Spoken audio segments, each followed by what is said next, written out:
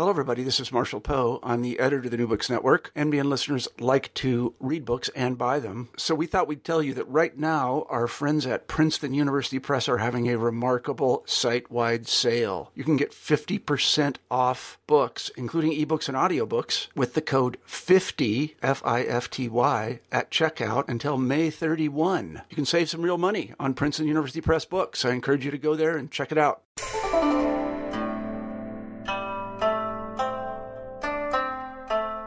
Hi, I'm Carla Nappi, and this is the New Books in East Asian Studies podcast. Welcome to the channel, and thanks very much for being with us here today. I just finished talking with Kirk Denton about his recent book, Exhibiting the Past, Historical Memory and the Politics of Museums in Post-Socialist China. This came out with the University of Hawaii Press in 2014. Now, this is a book that's a really fascinating exploration of not just museums, but historical museums specifically in modern China. And it takes readers through the history of historical museums and exhibitionary spaces, but also contemporary and modern manifestations of lots of different ways of engaging and rendering history in China in an exhibitionary way. And so these include military museums of various sorts, literary museums, museums of the future, local museums, museums and exhibitionary spaces that honor particular models or martyrs or great leaders, and much, much more. So you'll hear us talking about some examples that Kirk describes and some of the major points or major kind of conceptual issues that these examples help raise in the hour to come. But what I wanted to start with is just reading to read you the description of one of my very favorites. This is from the section, chapter 8, that you'll hear us talking about toward the end of the interview, and this is a chapter on modern literature museums. Now, you'll hear us talk about something called Madman Memorial Hall that features in something called Lu Village, which is a space devoted to memorializing and celebrating the writer Lu Xun in Shaoxing.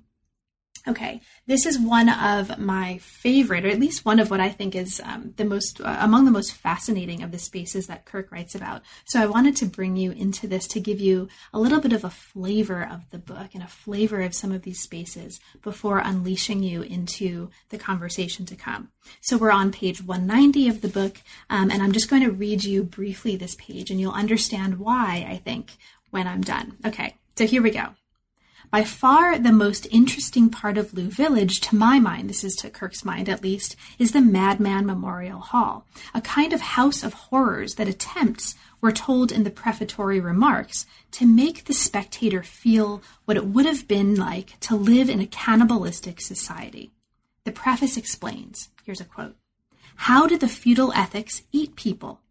Here we use modern technological methods as well as a variety of artistic expressive methods to display in a real and lively manner the eaters and the eaten. The exhibit will cause you to feel for yourself, through the sensations of sight, sound, and touch, the true meaning of Diary of a Madman. And in personally partaking in the 10 grotesque and bizarre and soul-stirring scenes, you will get an imagistic and entertaining education." Okay, now we're out of the quote and back on the page. Among the displays in the Memorial Hall are the Worm Cave, where you enter the maw of a great beast until you reach its intestines to experience for yourself the bloody situation of a man being swallowed and eaten by the old feudal ethics and its dehumanization. And the Tilted Room, which is meant to lead the spectator to experience Lu Xun's upturned, abnormal, and distorted psychological world. You can also talk to a model of the madman, who's programmed to respond to set questions. There are grotesque displays of fierce figures eating human hearts, a special effects garden that recreates a storm, and a display in which the beams of a room are collapsing on the figure of a madman. The final display shows children playing as a voice recites the famous final line of Diary of a Madman, "Save the children."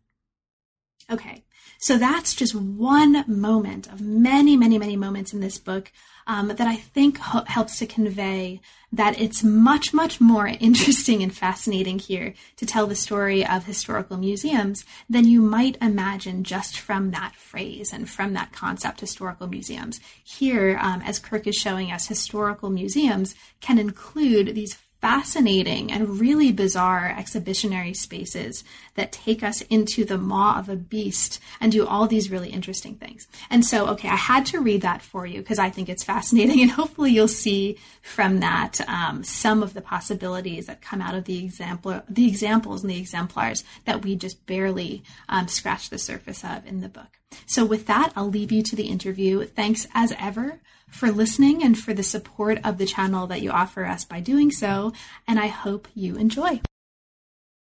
I'm here today to talk with Kirk Denton about his new book, Exhibiting the Past.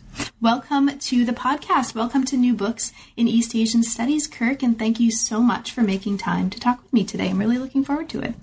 Well, thank you for inviting me. Of course.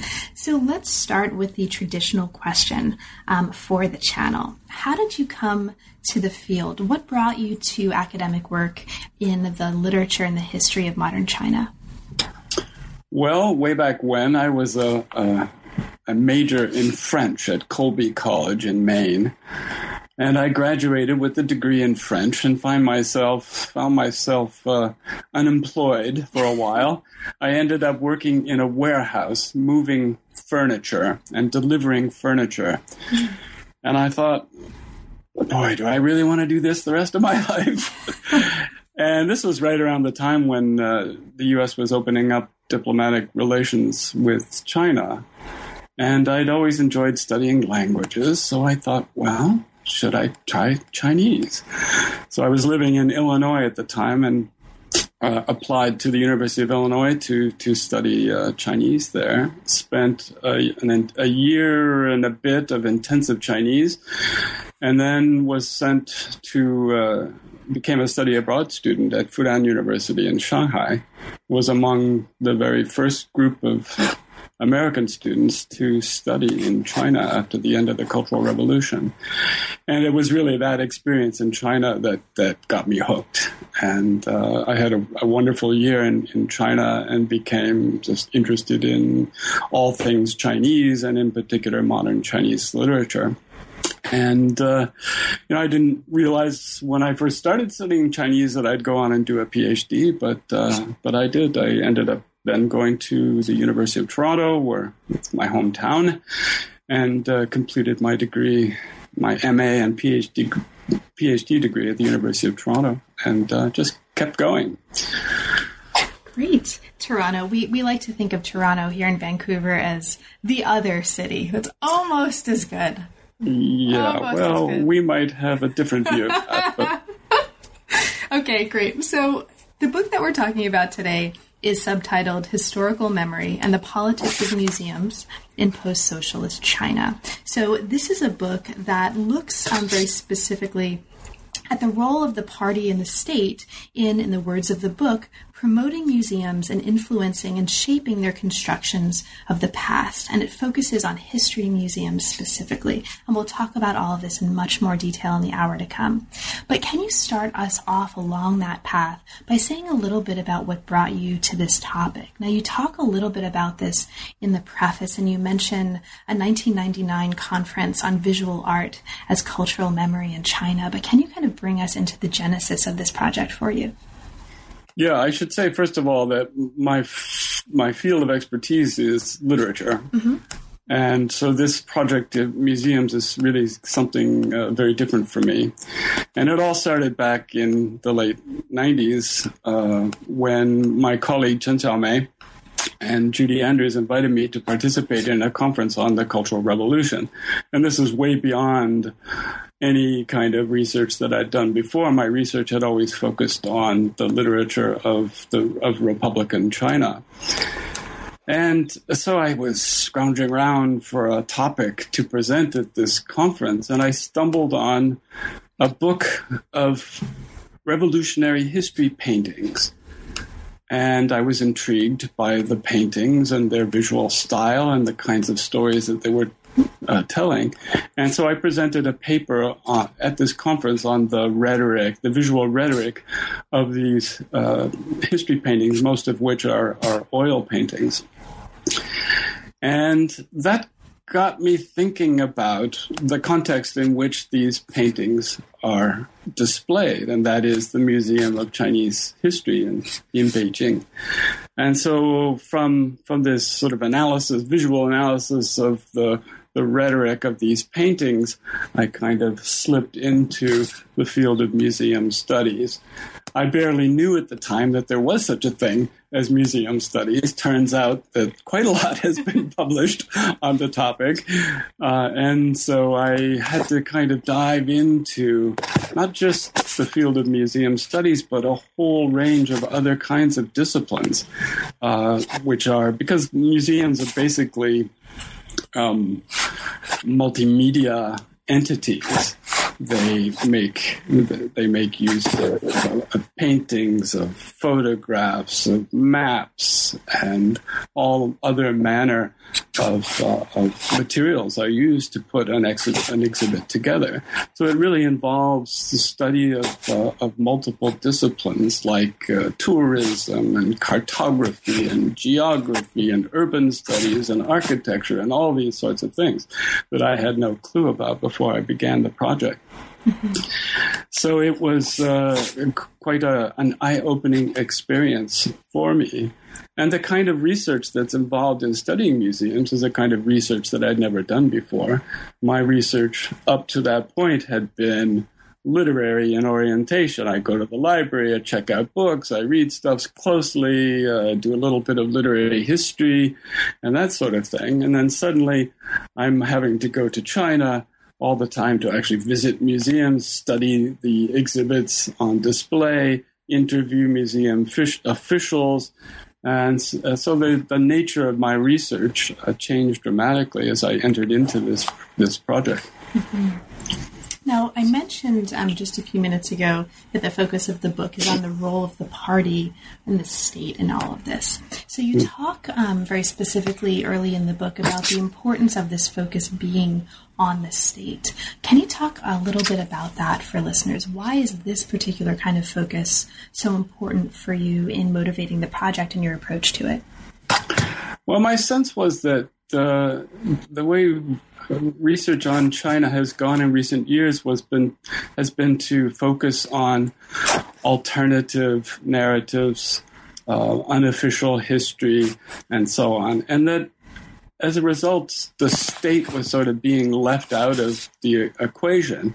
There are a few people who are certainly working on state discourse and the state's role in shaping historical narratives, but I felt that it hadn't gotten the attention that it deserved.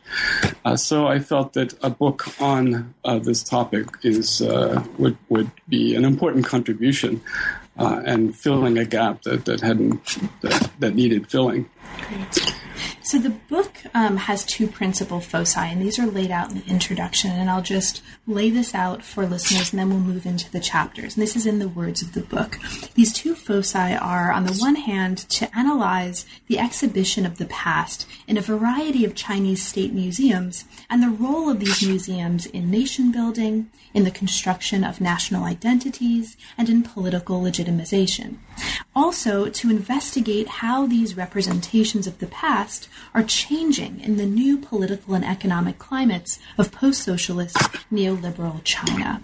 And after an introduction that lays out this foundation and offers a brief sketch of the history of the development of museums in China, you take us into a first chapter that looks specifically at museums of pre-modern history and their role in constructing kinds of origin stories for the nation state in modernity. Now, this is where I'd like to start diving in. You talk here in this first chapter about the fact that in some museums in China, the very early past, the ancient past, and this is often engaged with the importance of archaeology and archaeological sites, serves national narratives. But those narratives are changing as more and more interest in the local and local identity and local cultural museums emerges.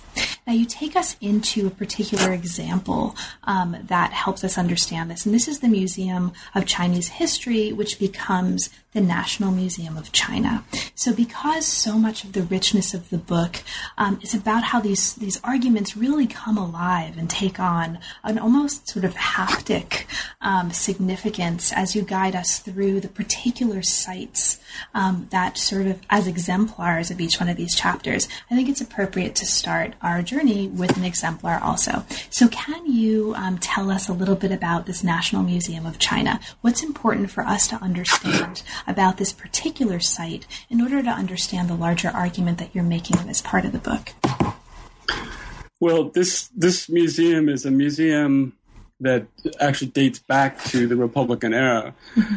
And its prototype, if you like, was founded back in 1912. And then it has evolved with multiple names through the Republican period, and then was kind of reestablished after the Revolution, after 1949, and became sort of the most official place in China for the telling of the story of the past. So it was kind of reestablished in the 1950s, along with its sister museum, that is the Museum of the Chinese Revolution. So the Museum of Chinese History and the Museum of the Chinese Revolution were both in the same building, although institutionally separate, on the east side of Tiananmen Square. So they're both placed in this very official political, symbolic context. So the Museum of Chinese History tells the story of China from its very earliest times all the way up to the Opium Wars. And then the other museum, the Museum of the Chinese Revolution, takes over the story from the Opium Wars and treats the history of modern China up to 1949. So those two museums really kind of go hand in hand, even though they're they were separate as institutions. Mm-hmm. So the Museum of Chinese History, I go in detail about sort of the development of the exhibits over time through the Mao era into the post-Mao era. So one of the striking changes that happens is the gradual removal of Marxist forms of periodizing the past and a kind of return to the dynastic way of dividing up pre-modern Chinese history and looking at the development. And so there's what we see is in the post-Mao era, a kind of renewed attention to the glories of the imperial past. In the Mao era, the museum presents a kind of bifurcated view of the imperial past. On the one hand, the pre-modern history is feudal history. It's bad, but it also gave rise to revolutionary impulses. So Mao and the Maoist era had this kind of a binary view of the past. What happens gradually over time in the 80s and 90s as the exhibits change in the post-Mao era is a kind of glorification of imperial history. And the basic argument that I make is that this glorification of imperial history relates politically to China's rise and its rise in the global sphere, its increased importance in the world, its economic development, and so on. So this kind of resurrection of the glories of the imperial past becomes a kind of foundation, if you like, for China's new self-image in the world in recent times. Mm-hmm. Now, you also talk in this chapter really interestingly about the kind of new trend to exhibit China as a multi-ethnic nation, and we'll talk about that a little bit more as well as we get into one of the later chapters. And you also talk about the rise of local culture museums in the last 2 decades. So I just want to mark that for listeners who are particularly interested in the ways that these phenomena intersect with what we might think of as local history and local historiography. There's some really interesting stuff happening in this first chapter. Right. I do. I'd like to say that these local museums reflect a kind of interest in local culture, but they are not necessarily at odds with new kinds of national narratives. Right? These things are not. In fact, the interest in the local gets kind of attached to a new story of the multi-ethnic nation state, and so that actually serves that political purpose as well. Right. Now, you mentioned just a little while ago the Museum of the Chinese Revolution as kind of a sister space. And this takes us really nicely and I think briefly into Chapter 2. Chapter 2 takes us into modes of what the book calls exhibiting revolution and revolutionary history in the post-Mao reform era. And after talking about links between the KMT and the CCP revolutionary narratives, both kind of commonalities and also differences among them. And you talk about the sort of the ways in which nationalist era and PRC era representations kind of have very different approaches to emphasizing the relative importance of revolution and the discourse of revolution. You take us kind of closely into the Museum of the Chinese Revolution, and you call this the most official exhibitionary space for interpreting and propagandizing the meaning of communist revolution in the PRC. Now, one thing that I'd like to ask you to speak to, because it comes up here in this conversation and also in the previous chapter, and I think elsewhere as well, is the importance of a particular exhibit for really exemplifying some of the phenomena, some of the transformations that you talk about. And this is an exhibit called Road to Revival. Okay, so this is something that we see in, I think, the intro and the first two chapters of the book, and it seems like an important exhibit in manifesting some of what you take to be important in this part of the story. So can you tell us about that exhibit for us? Like, what for you do we need to understand about that to understand how it's important for how you're thinking about this? Okay, but before I get into the specifics of that exhibit, I should mention that these two museums, the Museum of Chinese History and the Museum of the Chinese Revolution, were in 2004, I believe, brought together into a single institution for the first time in the museum's history, and this is when the name National Museum of China was adopted.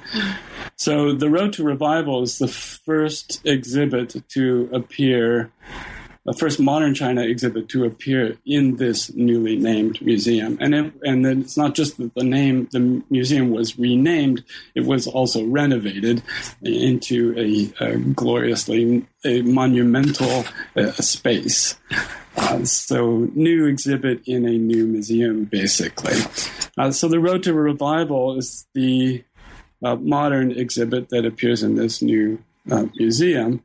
And what's most significant about this exhibit is, for the first time in the history of the museum, dating back to the 1950s, it exhibits the history of contemporary China, Dang Dai. So this is the period from after 1949 up to the present.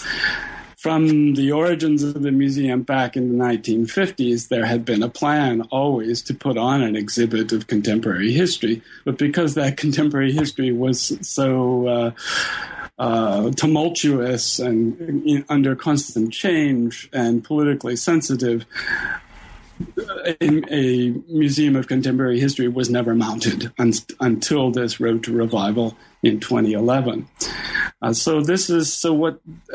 All previous exhibits had exhibited only the history of modern China from the Opium War up to 1949. So the narrative always ended with the establishment of the People's Republic in 1949.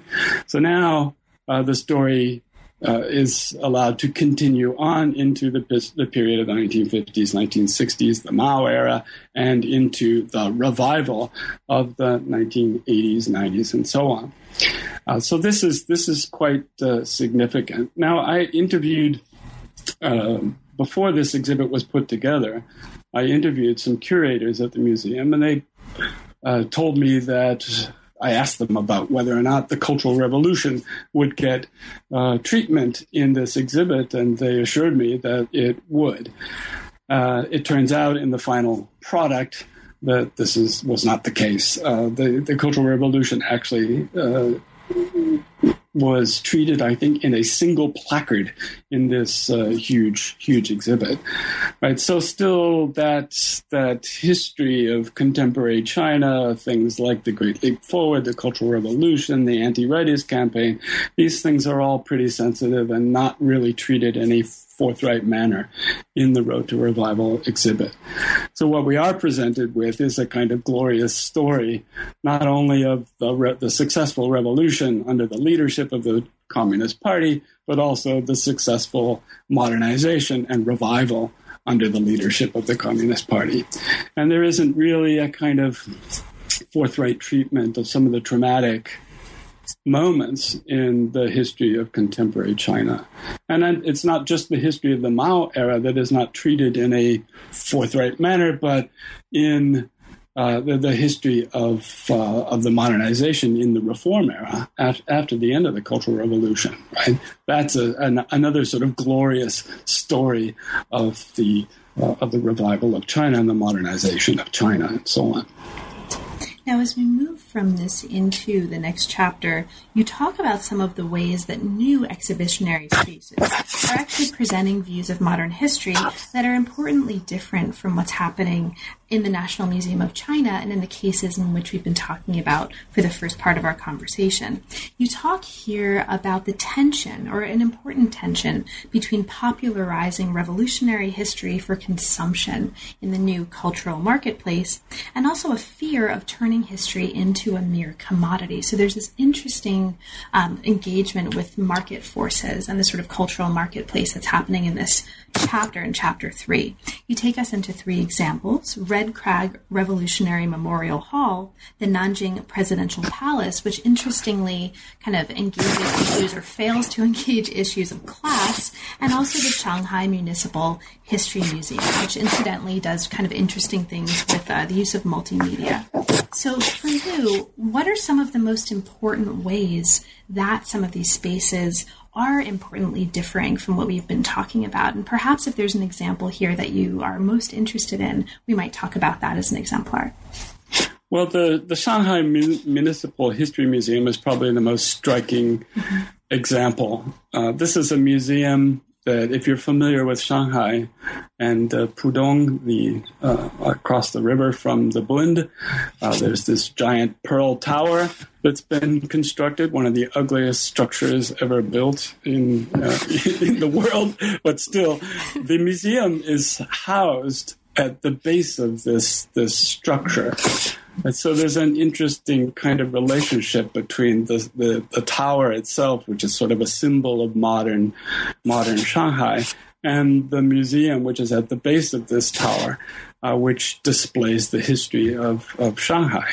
And the history of Shanghai is, the emphasis, not surprisingly, is on the modern era and the development of Shanghai as a major metropolis from after the Taiping Rebellion on into the present. But what's striking about this exhibit is that it's really in a kind of nostalgic mode. Oh, by the way, I should say that the story of Shanghai in this exhibit stops basically at 1949. So the emphasis is on late Qing and Republican China. And the mode of narration here is absolutely a nostalgic mode. There is almost no real narrative per se. It's not telling a story in the way that most museums, official museums in China do. It's centered around different kinds of urban spaces, and there is no narrative whatsoever that resembles the kind of revolutionary narratives that we get in the official Museum of the Chinese Revolution, or the Road to Revival exhibit that I just mentioned. And so it's this kind of nostalgic attachment to Shanghai of the past, of the late Qing and the Republican era.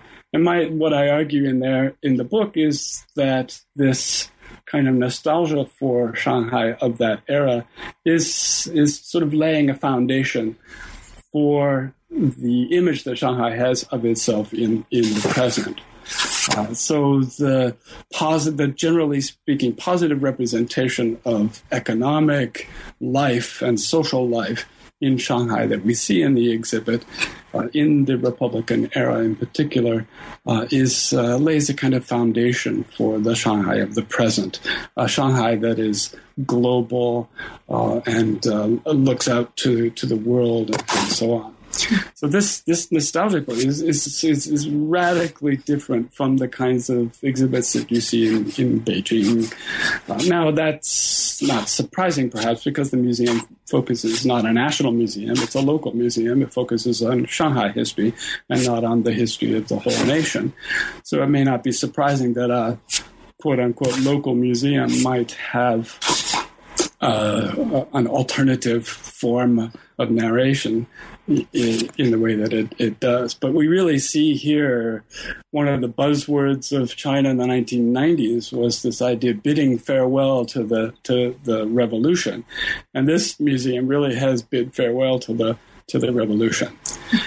So it's an alternative form of narrative, but that doesn't mean that it doesn't whitewash history in the way that the more official forms of narrative do.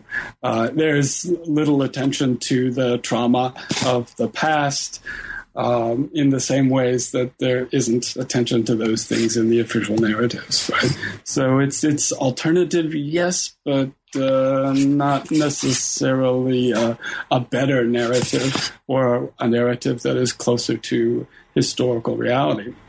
Mm-hmm. Thank you. So as we move from this into the further kind of depths of the book, there's a chapter that we won't have time to speak to in any kind of depth, but I just want to mark for listeners so that they know it's there. Chapter 4 looks at the ways that the post-socialist state is propagating the memory of martyrs, of revolutionary martyrs, specifically in museums and memorial sites. And it looks at, in detail, post-Mao martyrs parks. It looks at the Longhua Martyrs Park and also the Yuhuatai Martyrs Memorial Park. So listeners with a particular interest in the memorialization and the spaces of memorializing martyrs will find a lot of really interesting stuff happening in Chapter 4. But then we move to 2 chapters that bring us into a different kind of museum than the one that we've been talking about, and this is the War Museum. So Chapter 5 and 6 look at 2 different kinds of war museum in modern China. One is a museum that focuses on the human suffering of war, and we'll get to that in a moment. That's Chapter 6. But first, Chapter 5 looks at museums that glorify war, that glorify the military, and that serve a kind of nationalist ideology. And you talk about this in detail. Now, in your close look at military museums here, there's an example that stands out, again, as an exemplar. And I'd like to just ask you to, like we've been doing, just talk briefly about how this exemplifies for you what's most important about what's happening with war museums, or military museums specifically here. And this is the Military Museum in Beijing. So can you speak briefly to that? How, for you, does this military museum in Beijing kind of exemplify some of what you take to be most important about military museums right now in China? Right. So I begin this chapter by talking about different kinds of war museums globally. There are those that glorify war, and those are more in a reflective or contemplative mode that kind of question the morality behind war and draw attention to suffering. This museum, the Military Museum in Beijing, obviously is in the sort of glorification of war mode. It's, I would say, probably the most conservative and least changing of all of the official museums in Beijing, and that's perhaps not surprising because it's controlled directly by the army. So it's presenting a very conservative image of the role of the army in relationship to the revolution. Now, when the museum was first built in the 1950s during the Great Leap Forward period, or just before that, I guess, it focused solely on the military exploits of the revolutionary movement. Right? So it was a modern history museum in that sense. Only in the post-Mao era was an exhibit about military history in imperial times added to the museum. And so again, we have this kind of coupling of the imperial past with the modern military history of the revolution. That makes it quite different from what it ideologically from what it was back in the Mao era.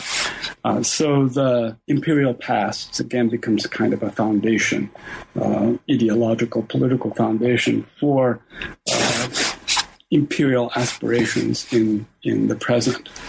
But what's striking in the focus in the imperial history section of the museum is basically on the issue of political unity. So war is a necessary thing that is required in order to bring about national unity, right? So this plays into the whole PRC's emphasis on political unity. So war and the military in the imperial past is constantly struggling to create and succeeding sometimes, not others, in creating this kind of political unified entity. And that relates to images of political unity in the present. Mm-hmm. The section on the military history of modern China obviously emphasizes the role of the PLA and the revolution, and really projects a sense of the power of the state by glorifying the military. There is never any kind of questioning of the morality of war. It does not emphasize the suffering of soldiers in various military conflicts and so on. So it presents a kind of simplified view, I think, of warfare generally, but not surprising. There are similar sorts of war museums in the U.S. and other parts of the world that do a similar kind of thing, glorifying the nation, glorifying the state power. So that emphasis on suffering, or at least on the human consequences, right? The human suffering that comes with war. That's very much the focus of what's going on in the next chapter, right? And this is the chapter that really kind of serves as a counterpoint to Chapter 5, and it looks not at military museums, but rather at these museums about war that focus on this aspect of human suffering.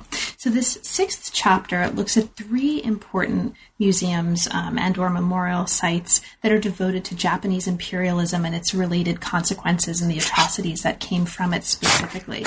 And I want to ask you to talk about just a couple of these, and I'll just name them for listeners. This is the Memorial of the People's War of Resistance against Japan, the Memorial to the Victims of the Nanjing Massacre by Japanese Army Invaders, and Crimes Evidence Exhibition Hall of Japanese Imperial Army Unit 731. I've actually been to the last of these, and I was really fascinated. Oh, have you? Mm-hmm. Yeah. So there's one of the really interesting things that comes out of this chapter is that you're showing, at least for me, you're showing that there are very different ways of dealing with the consequences and the human consequences of Japanese imperialism and human suffering in these 3 different sites. And let's at least contrast a couple of them. So the Memorial of the People's War of Resistance against Japan, what kind of space is that, and what's the emphasis in that space in terms of the larger phenomenon of this human suffering and war of this chapter? Right. So that is the most national, one could say, of all of the 3 museums that depict the history of the War of Resistance against Japan. This is set just outside of Beijing at the Marco Polo Bridge, which was the place where the war began in 1937.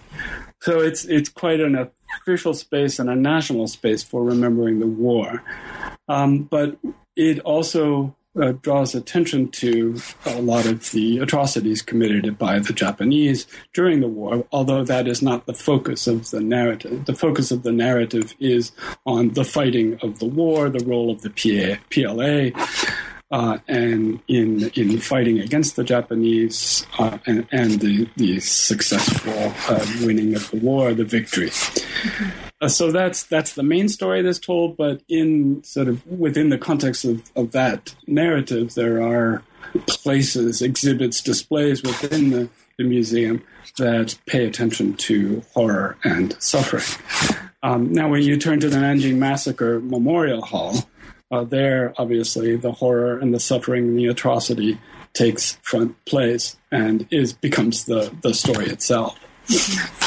Now, contrast this with what's happening in the Unit 731 site. Now, this is really interesting in part because you talk about the power of the particular site itself, right? So that the site, the ruins that the site is embodying here, this is part of the power of what's happening in this exhibitionary space. So can you take us through your own feelings and experience of that a little bit? Yeah, there's a little bit of that site, the power of the authentic site in the Nanjing Massacre Memorial Hall, because one of the displays there is an actual unearthed grave of bones of people who had been massacred during the Nanjing Massacre. But this idea of kind of the authenticity and the power of the site takes on a greater importance, I think, in the Unit 731 museum. And I get the sense, and I think this may have been done self-consciously, that the Holocaust museums and concentration camp museums in Europe may be sort of at play in how this museum took shape and the sort of form that it has and the emphasis it places on the site itself. So it's a powerful museum. That when I went there, the museum has all sorts of horrible things that we don't need to go into detail to show what happened at this particular military unit during the war. Well, all forms of torture are put on display here. But at the very end, there's a documentary film that is being screened. And the day that I went, there were not very many people there, but a few. And one of the spectators was so upset by what she saw on the screen, she ran out and threw up in a bucket outside the display. So it's a powerful place with a difficult viewing experience. Yeah. And I'm not quite sure what the status of it is now. I haven't followed up on this, but there were plans at the time to really develop the site more fully. Mm-hmm. When I was there, it was just one. When were you there? Several years ago. Several years ago, yeah. Yeah, when I was there was just one building that was used for the display of exhibits, but there were plans to kind of develop the entire site as a ruins and make it more open to the public. And I'm not sure if they've happened or not, but yeah. Thank you. First of all, so as we move from this, I want to say one thing that is that this memorializing of massacres and atrocities, one might have expected the communists in the Mao era to make use of this for propaganda purposes, but it's almost totally absent from the communist narrative in the 50s, 60s, and 70s. It was only after the Cultural Revolution in the post-Mao era that we see the state get interested in memorializing atrocities committed by the Japanese during the war. And so what I try to argue there is that it's precisely at the moment when socialism as an ideology is declining that the state uses this attention to Japanese atrocities to fuel nationalism as a new kind of ideology to replace socialism. Great. So there's a chapter on that chapter 7 that we're not going to speak about substantively, but again, I want to just mention for... You don't want to talk about Lei Feng? We can talk about Lei Feng. No, it's fine. Yeah, but this is why, right, I want to mention it. There's so much, and for listeners, it's not that I don't want to talk about Lei Feng, but there's so much happening in the last chapters of the book that I want to make sure we have time for that. But sure. Yes, Lei Feng. So chapter 7 looks at two kinds of memorial halls devoted to heroes and models. And I'll just mark this for listeners because there's so much going on here. And if we had another hour, we would be talking at length about this chapter. But just for now, just to mark it, there are halls that you talk about here devoted to upstanding average people, as the chapter calls it. And this is Lei Feng Memorial Hall as the major example here that you take us through. And also you show us halls devoted to leaders. And the examples here are Zhou Enlai and Deng Xiaoping. And the chapter argues, in the words of the chapter, that these halls devoted to leaders mark a concerted effort, again, this is in the words of the book, to present to the public the benign human and moral face of state power. So there's some really interesting things happening in this chapter. And if we had more time, we would be talking about them at length. But we need to get to Madman Memorial Hall. That's why I'm skipping over this. And we're going to get there in Chapter 8 by looking at modern literature museums. Now, you take us into at least a couple of different kinds of modern literature museums here in this chapter. And I know your background is in literature, right? This is sort of what you are trained in and work in. And so I wanted to make sure we had time to talk about this particular kind of museum. Now, you talk in this chapter about Lushun Memorial Halls. And you bring us into Shaoxing. Now, there's a Shaoxing Lushun Memorial Hall, and this is a really interesting case because the exhibits here, as you show, are localized. They're tied to local culture. But then from there, you take us into a site also in Shaoxing called Lu Village. This is fascinating to me, and I was particularly struck by, again, this site that you describe here called Madman Memorial Hall and the kind of experience of this site as a sort of exhibitionary space. So this is what I'm going to ask you to take us into. So Kirk, can you bring us into Madman Memorial Hall? Like, what's for you interesting and important about this? And perhaps we can use this again as an exemplar to talk about what you feel is most important for us to get from this chapter. Right. So there, as you say, there's in Shaoxing proper, there is this Lushun Memorial Hall, which is a kind of official, conventional museum dedicated to Lushun. Outside is this, what I call, it's basically a theme park dedicated to Lushun. So clearly the town of Shaoxing and the suburbs of Shaoxing are trying to use Lushun for their own economic, commercial purposes. But the Madman Memorial Hall is a small part of this Lu Village theme park dedicated to Lushun. So what the theme park does is kind of recreate Lu Town, which is a fictional town that Lushun wrote about in his short fiction. So there are streets and canals and characters from Lushun's fiction walk around in costume in the village, and you can talk to them and take pictures with them. And so that's very much in a kind of theme park mode. But at the back of the village is this Madman Memorial Hall, which tries to recreate in a carnivalesque sort of way the feeling that the madman, the central character in one of Lushun's stories, may have felt. The madman, as you recall, if you've read this story, believes that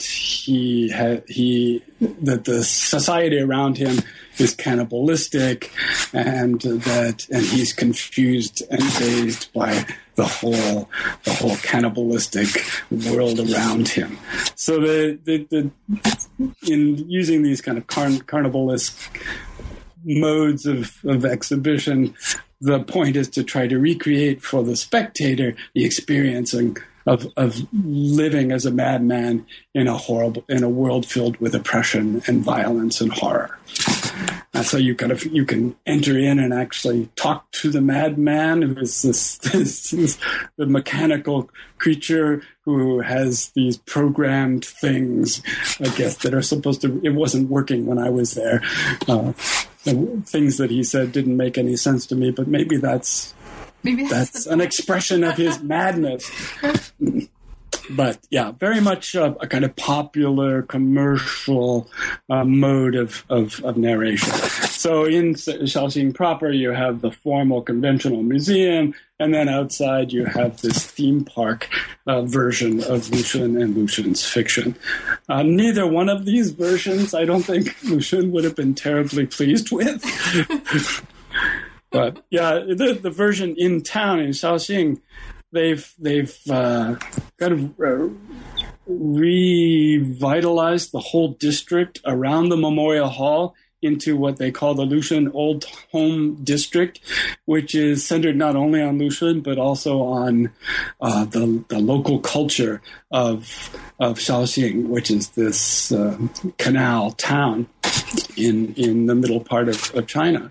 So it's a kind of nostalgic an effort to sort of restore Shaoxing, a Republican time of the time that Lu Xun lived there. And I think he would not have liked this nostalgic mode, because in his fiction he wrote very negatively about his hometown, which was sort of the embodiment of a dead Confucian moral value system and so on. So. Great. Well, thank you. And there's also some really interesting stuff here in this chapter for listeners to dive into on the Museum of Modern Chinese Literature. So the Lu Xun example is not the only example. It's one of, other really interesting examples in this chapter. Now, this brings us to Chapter 9.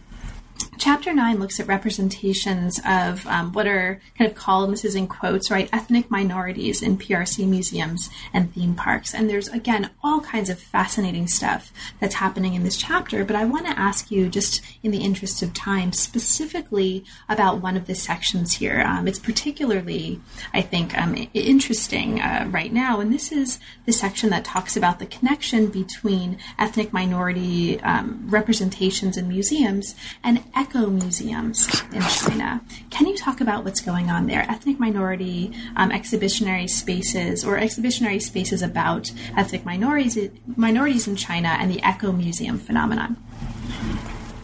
Right. So the Eco Museum, this is a movement in museums that started in France in the 1960s, an attempt to sort of a reaction against state museums and the elite control of museum representations, in an effort to kind of preserve local culture through getting local people to be involved and actively participating in the preservation of their own culture.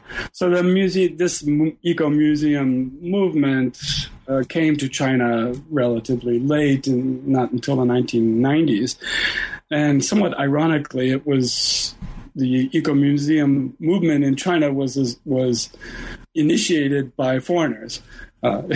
It's supposed to be something that's locally initiated, but in fact, foreigners, I think from Norway and various other places, came to parts of southern China and encouraged local Chinese to sort of preserve village life along the pattern of an eco museum. So eco museum just means a kind of living museum. It's supposed to be different from a formal museum in the fact that people still live there, work there, and enjoy their lives within, but at the same time are sort of objects of exhibition, because they're put on display for tourists and people who come to these villages to look around. So from here, and so there's lots of other discussion about this in this chapter. And again, if we had another hour, I would be asking you lots of detailed things about what's going on, specifically in terms of the engagement and interplay between ethnic minority experiences and exhibition and eco museums here. But we have to get to red tourism. And this brings us to Chapter 10.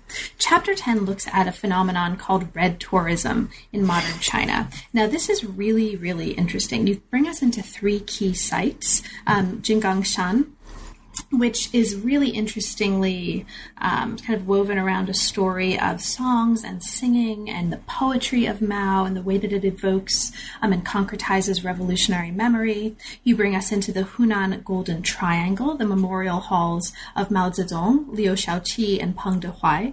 And you also bring us into the Xibaipo site. And this is interesting in part because this latter site becomes important as a result of the political patronage of some modern rulers, right, including Jiang Zemin and Hu Jintao. So these are three different kinds of really interesting sites for red tourism. Now, you talk in this chapter about some of your own experiences, right, sort of with red tourism, and this is a really interesting part of the narrative, I think. So this is kind of where I'd like to enter into this chapter for listeners. First of all, for listeners who do not understand this concept, briefly, what is red tourism, and what were some of your experiences engaging in this practice as a part of their research for this chapter? Right. So the PRC state began to promote red tourism back in the early 2000s, and it was part of a larger project on what is referred to as patriotic education, that is to encourage people to learn more about China's history, and it's for patriotic purposes.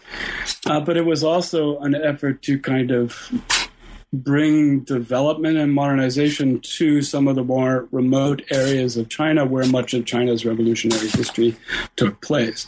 So red tourism is a state-promoted program to encourage tourists from Chinese cities to go to these remote areas and to experience the revolution at the sites that where they actually happened.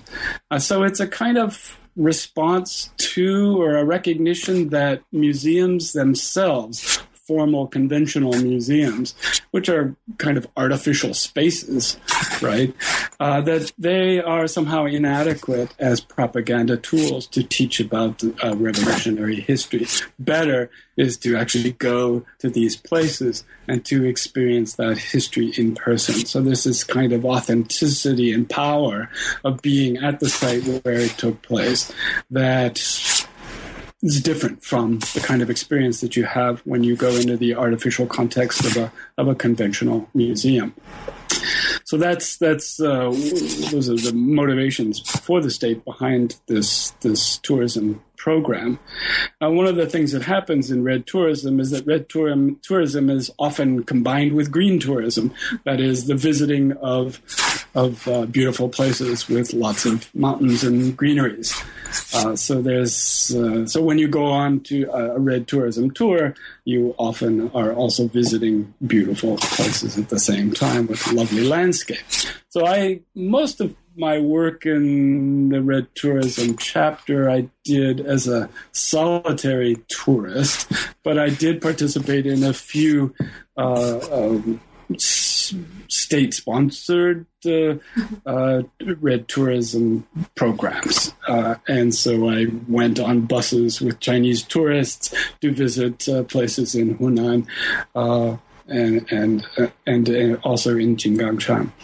And this is interesting because you can sort of get. I was certainly the only tourist from the West on these tours. The vast majority of tourists who go on red tourism tours are Chinese domestic tourists. And so as a foreigner, sort of anthropologist, I guess, looking at Chinese tourists as they visit these sites was really kind of an eye-opening experience. And I saw a range of kinds of reactions from a young couple who seemed to care less about what the guides were saying to an older couple who were fascinated and wanted to learn more. Right? But almost all tourists who participate in these tours are domestic tourists, and they're participating as a group, and that's a different kind of experience than experience a place as a solitary tourist, because you're led from place to place by a tour guide. The tour guide has a specific speech that he or she gives at each site, and so on. So you're being fed a certain kind of interpretation of that place.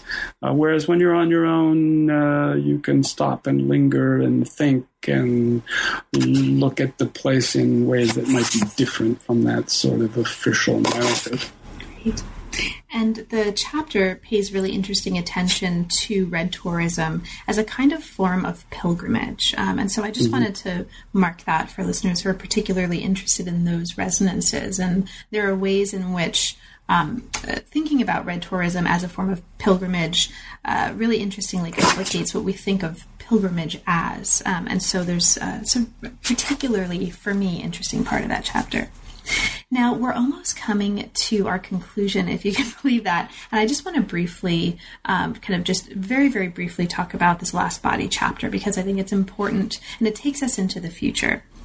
This is a chapter 11, called Museums of the Future, and it looks at municipal urban planning exhibition halls in modern China. Now, you say here these are important in part because they don't exist, at least not at the same scale elsewhere in the world, and they're also just kind of inherently, intrinsically interesting. You take us into 3 examples, and we won't have time to talk about these in detail, but I'll just name them. The modern city of Shanghai, and there's this really interesting treatment in that part of the chapter of models and modeling, and you show us this very striking model of the Shanghai cityscape here in this museum. There's also an ancient literati city of Suzhou, which features, among other things, a time-space tunnel, which is pretty cool, I think, on the second floor of the main exhibition hall. And then you look also at Chongqing, which you call an inland metropolis. Now, what I want to just ask you very briefly to talk about, just as a way to open up this chapter before we conclude, is that you're arguing here that the representation of the future in these 3 cases is, in the words of the book, driven by the ideology of the market reform era. This seems like a useful place to kind of bring this to a conclusion. So for you, what's important for us to understand about the way that the market reform era kind of shapes a vision of the future in these cases? And perhaps you might talk briefly about what you think is the most engaging case based on your experience of this. Well, these, as a whole, first let me say that these, I don't know if you know of these kinds of exhibition halls in other national contexts, but they are remarkable in China. Every major city has them, and even mid-level cities have them. So it's really a very Chinese thing going on here. And I think it has a lot to do with sort of this sense of this obsession with modernization in China and moving into the future. One of the buzzwords in intellectual discourse in the 90s and on was this phrase, walking toward the future, 走向未来. And there's this sense that China, by going into the future, is leaving behind a very difficult past, a past that has experienced imperialism and a Maoist past filled with all sorts of trauma. So these halls kind of capture, I think, this obsession with modernization, with moving into the future. So they present, at least in my argument, a kind of utopian vision of the future that is connected to state economic discourse and neoliberal economy in China. And it's a very different vision of China's cities that I might get I don't know if you are a fan of Jia Zhangke's films. I am, but the vision of Chinese cities that you get in his films is the polar opposite of the vision of cities that you get in these urban planning halls. His cities are filled with ruins and degradation and poverty. You don't see any of that in these in the exhibits, in these exhibition halls. You see a world that has no social problems at all. There are no class divisions. There's no pollution. Everything seems quite perfect and utopian. Great. Well, Kirk, I wish we had another hour to talk about all of the things that we didn't get to. The book is extraordinarily rich, and it's just full of stories and explorations and arguments for listeners who hopefully will go out and get their hands on a copy of the book and work through it more comprehensively. But in the meantime, as we're now at our conclusion and wrapping up, is there anything in particular that we didn't have a chance to talk about, but that you'd like to point out for listeners, and perhaps especially for listeners who haven't yet had an opportunity to become readers? Yeah, now I think we touched on, and your summaries were filled in gaps very nicely. So I just hope some people will read the book. And I don't know how many have, but I guess a few people. So nothing in particular. Okay. And now that the book is out, and congratulations on the book, what's next for you? What's currently inspiring you? What are you working on? Well, this book was originally conceived as a book a comparative book that would treat Greater China. So it was organized around the idea of post-societies and changing representations of history in museums in 3 different post-societies, that is, post-socialist China, post-martial law Taiwan, and post-colonial Hong Kong. So this is the book that I wrote originally, and the people at Hawaii Press said this book is too long, and they were right.